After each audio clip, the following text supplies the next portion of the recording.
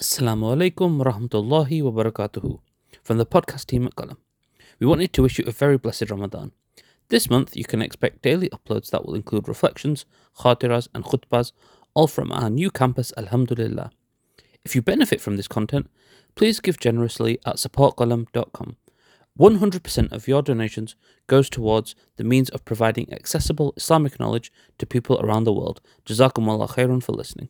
Bismillahi walhamdulillah wa salatu wa salamu ala rasulillahi wa ala alihi wa sahbihi ajma'in. Assalamu alaikum wa rahmatullahi wa barakatuhu. Inshallah, continuing with our series here in the month of Ramadan titled Illuminated, where we look at many of the places in the Quran where Allah subhanahu wa ta'ala mentions an-nur, the concept of light and illumination. Today we're going to be looking at a surah that we've looked at previously, because this surah has multiple mentions of an-nur, light and illumination within it. So we're going to be revisiting today Surah Al-Hadid. Surah Al-Hadid, which is the 57th surah of the Quran, surah number 57. And Surah Al-Hadid, which is a Meccan revelation, talks about a lot of very important themes. From amongst them is the concept of the praise and the glorification of Allah, the names and the attributes of Allah. And it also talks about our spiritual responsibilities, our obligations to Allah. And Allah subhanahu wa ta'ala says in the surah, in ayah number 9, هُوَ الَّذِي يُنَزِّلُ عَلَىٰ عَبْدِهِ آيَاتٍ بَيِّنَاتٍ. He, Allah, is the one who is sending down. He is revealing, little by little, bit by bit, piece by piece, ayah by ayah. He is revealing, He is sending down upon His chosen servant, upon His chosen slave, Muhammadur Rasulullah sallallahu alayhi wa sallam, ayatin, verses and signs, bayyinatin, that are clear as day, that are very clear. Why? لِيُخْرِجَكُم مِّنَ الظُّلُمَاتِ إِلَى النُّورِ, to extract you from the layers upon layers upon layers of darkness that you are buried under, and bring you into the light. This is an analogy for taking you out of disbelief, kufr, a disconnect from Allah, and to bring you into faith and iman and a relationship with Allah. وَإِنَّ اللَّهَ بِكُمْ لَرَؤُوفٌ رَحِيمٌ. And indeed Allah is with you, always has been, is and will always be in dealing with you. لَرَؤُوفٌ رَحِيمٌ. Ra'uf, ra'fa, in the Arabic language means compassionate. To be very compassionate. And a lot of times if you want to understand, right, this idea of ra'fa, compassion, it can be seen being demonstrated in how parents interact with their children. That there's a compassion there's a softness, a gentleness, that even the most rough and tough person, like they might be normally a little bit even harsh in their demeanor, but even that person, you see them with their own child, and you see such a soft and gentle and sentimental side of them that you couldn't have imagined. And so, Ra'uf is the one who is extremely compassionate. Rahim is the one who is extremely merciful. So Allah is saying here that Allah has always been very compassionate and merciful with you, and He will continue to be. So what we learn here is now Allah subhanahu wa ta'ala tells us there are a few things working together in Congress. There are a few things working together here that are synchronized together. What's going on here? First of all, there is Allah subhanahu wa ta'ala who is merciful, He is compassionate, and He is facilitating guidance for you. Number two, that Allah has appointed, has sent the Messenger sallallahu alaihi wasallam.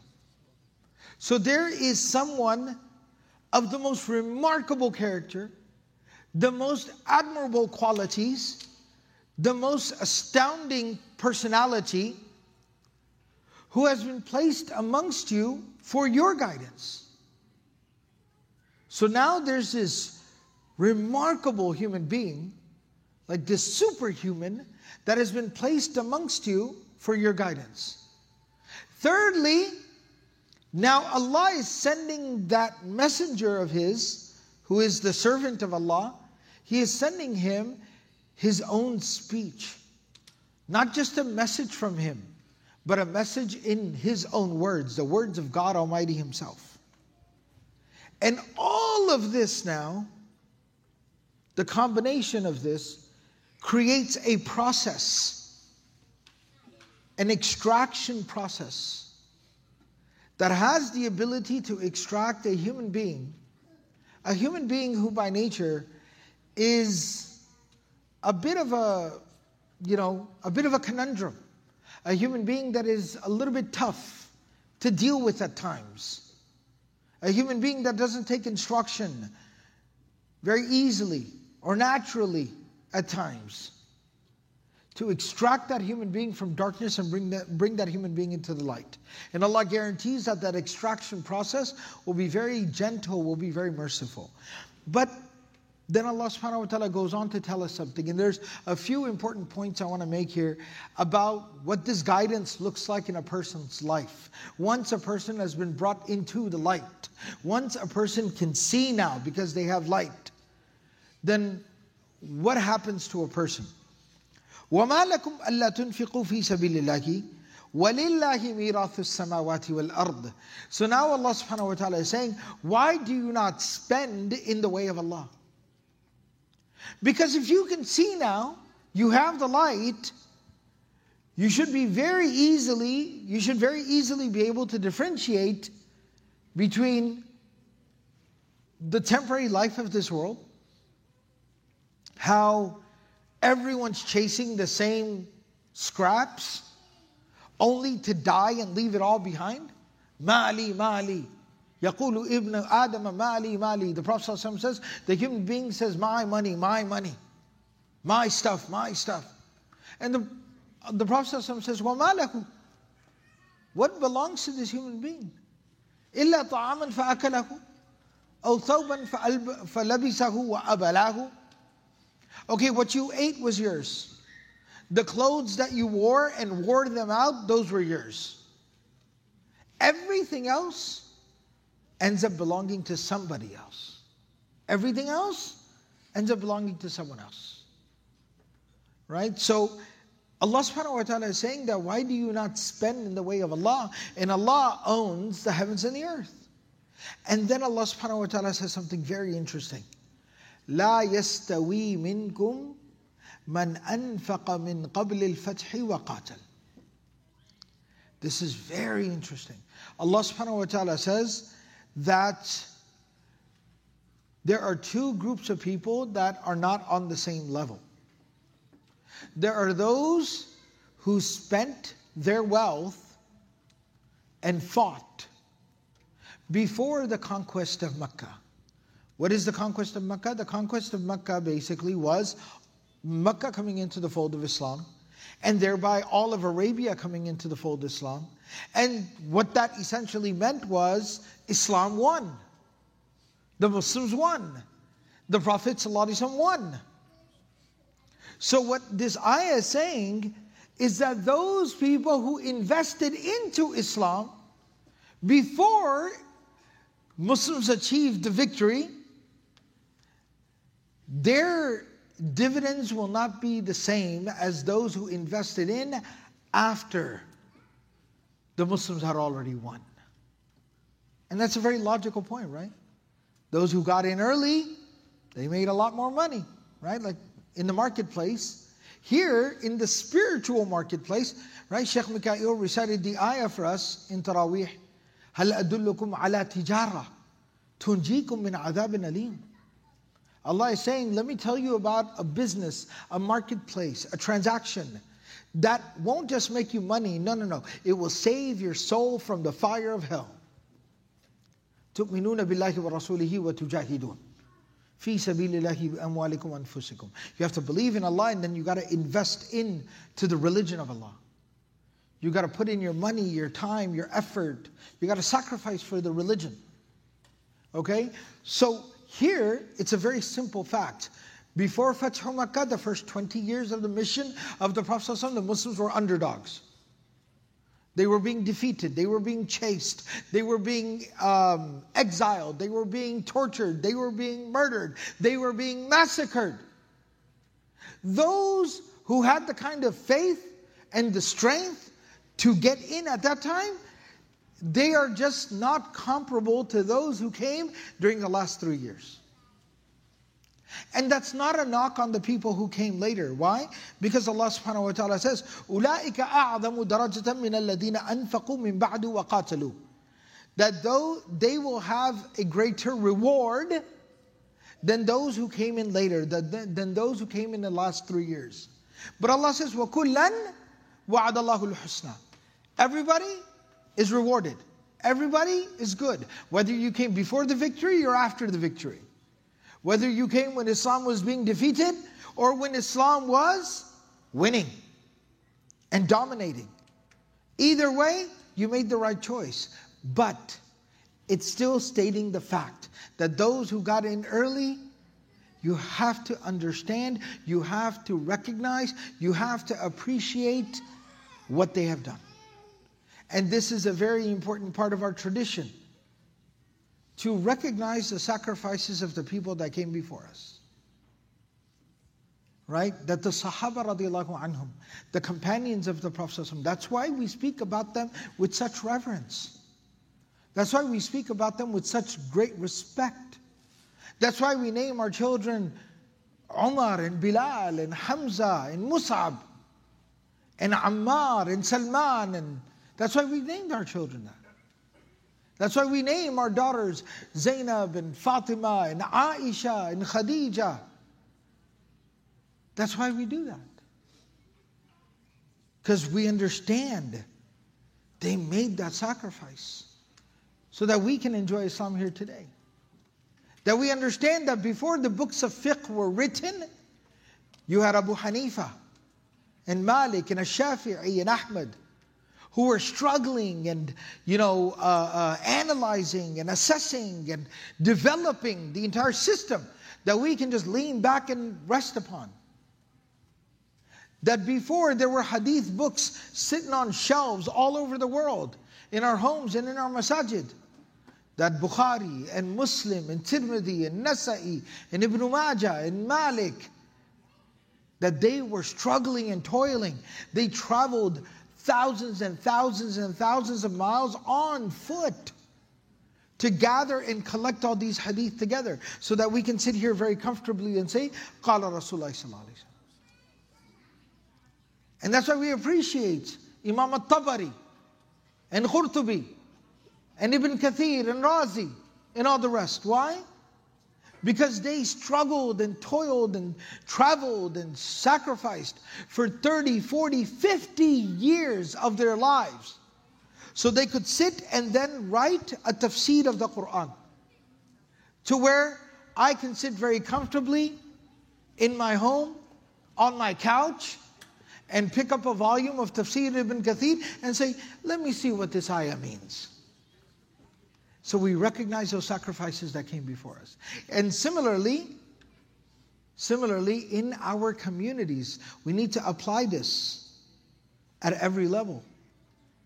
In our communities, there is, and we need to acknowledge and maintain a level of appreciation.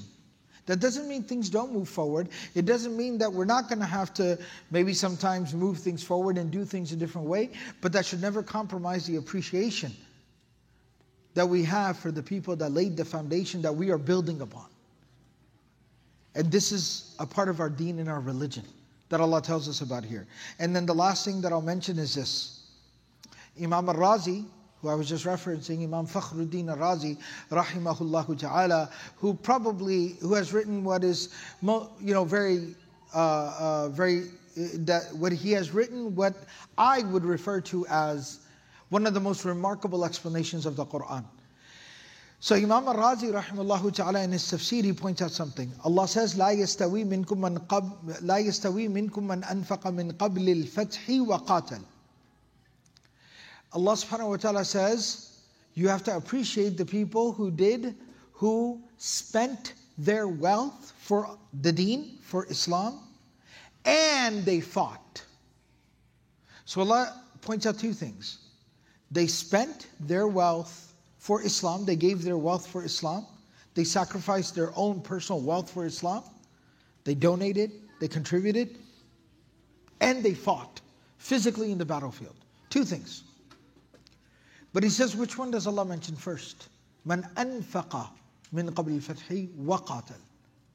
Normally when you hear the two, one person wrote a check and the other person went and fought in the battlefield.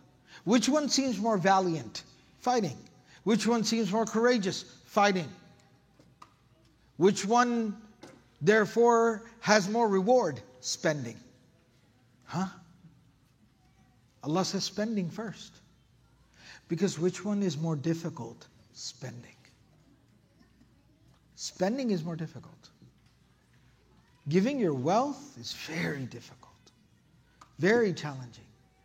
I was reading this narration about Abu Bakr as-Siddiq radiallahu ta'ala anhu. Listen to this. And think about what this means. Umar bin al-Khattab radiallahu ta'ala anhu says, كنت قاعدا عند النبي صلى الله عليه وسلم. I was sitting with the Prophet صلى الله عليه وسلم. وعنده أبو بكر. Abu Bakr radiallahu anhu was sitting with the Prophet صلى الله عليه وسلم. وعليه عباءة.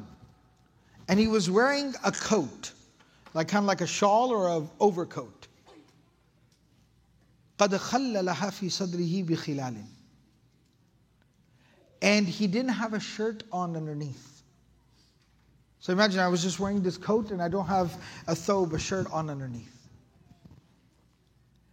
And the coat was not big enough. So it was open in the middle. So his chest was showing. And as you can imagine, that would look kind of odd. Brother just sitting there with this coat on and no shirt underneath, and his chest is showing. We would say, Ya Rajul, what are you doing? فَنَزَلَ جِبْرِيلَ عَلَيْهِ السَّلَامُ. The Archangel Gabriel, Jibreel alayhi salam comes down to the Prophet فَقَالَ مَا لِي أَرَى أَبَا بَكْرٍ عَلَيْهِ عَبَاءَةٌ خَلَّلَهَا فِي صَدْرِهِ. He says that, why is Abu Bakr? Jibreel says to the Prophet ﷺ, Ya Rasulullah, why is Abu Bakr sitting there with his chest, wearing this coat or this shawl with his chest showing? فَقَالَ أَنْفَقَ مَا لَهُ عَلَيَّ قَبْلَ الْفَتْحِ. The Prophet ﷺ said, Jibreel, the reason why he's wearing a coat that doesn't fit him, without a shirt on underneath, and his chest is showing, because he spent everything he had to help me spread Islam. Allahu Akbar. He gave away everything he had. The man has, we say, all he had was a shirt on his back. Abu Bakr even gave the shirt off of his back. That's tough. And Allah is saying here in the Quran, that requires even more courage and even more bravery. That requires even more fearlessness and ferocity and faith than being willing to confront someone and fight somebody. Because you're giving away everything you have. You're willing to leave yourself with nothing in your hand. Except for, like Abu Bakr said to the Prophet ﷺ, Allahu wa Rasuluh. I have my faith in Allah, I have my trust and faith in the Messenger of Allah, and that is enough for me, O Messenger of Allah. May Allah subhanahu wa ta'ala give us all the ability to practice everything we've said and heard. Subhanallahi wa bihamdihi, subhanakallahum bihamdik, nashhadu an la ilaha illa anta, nastaghfiruka wa natubu ilayk.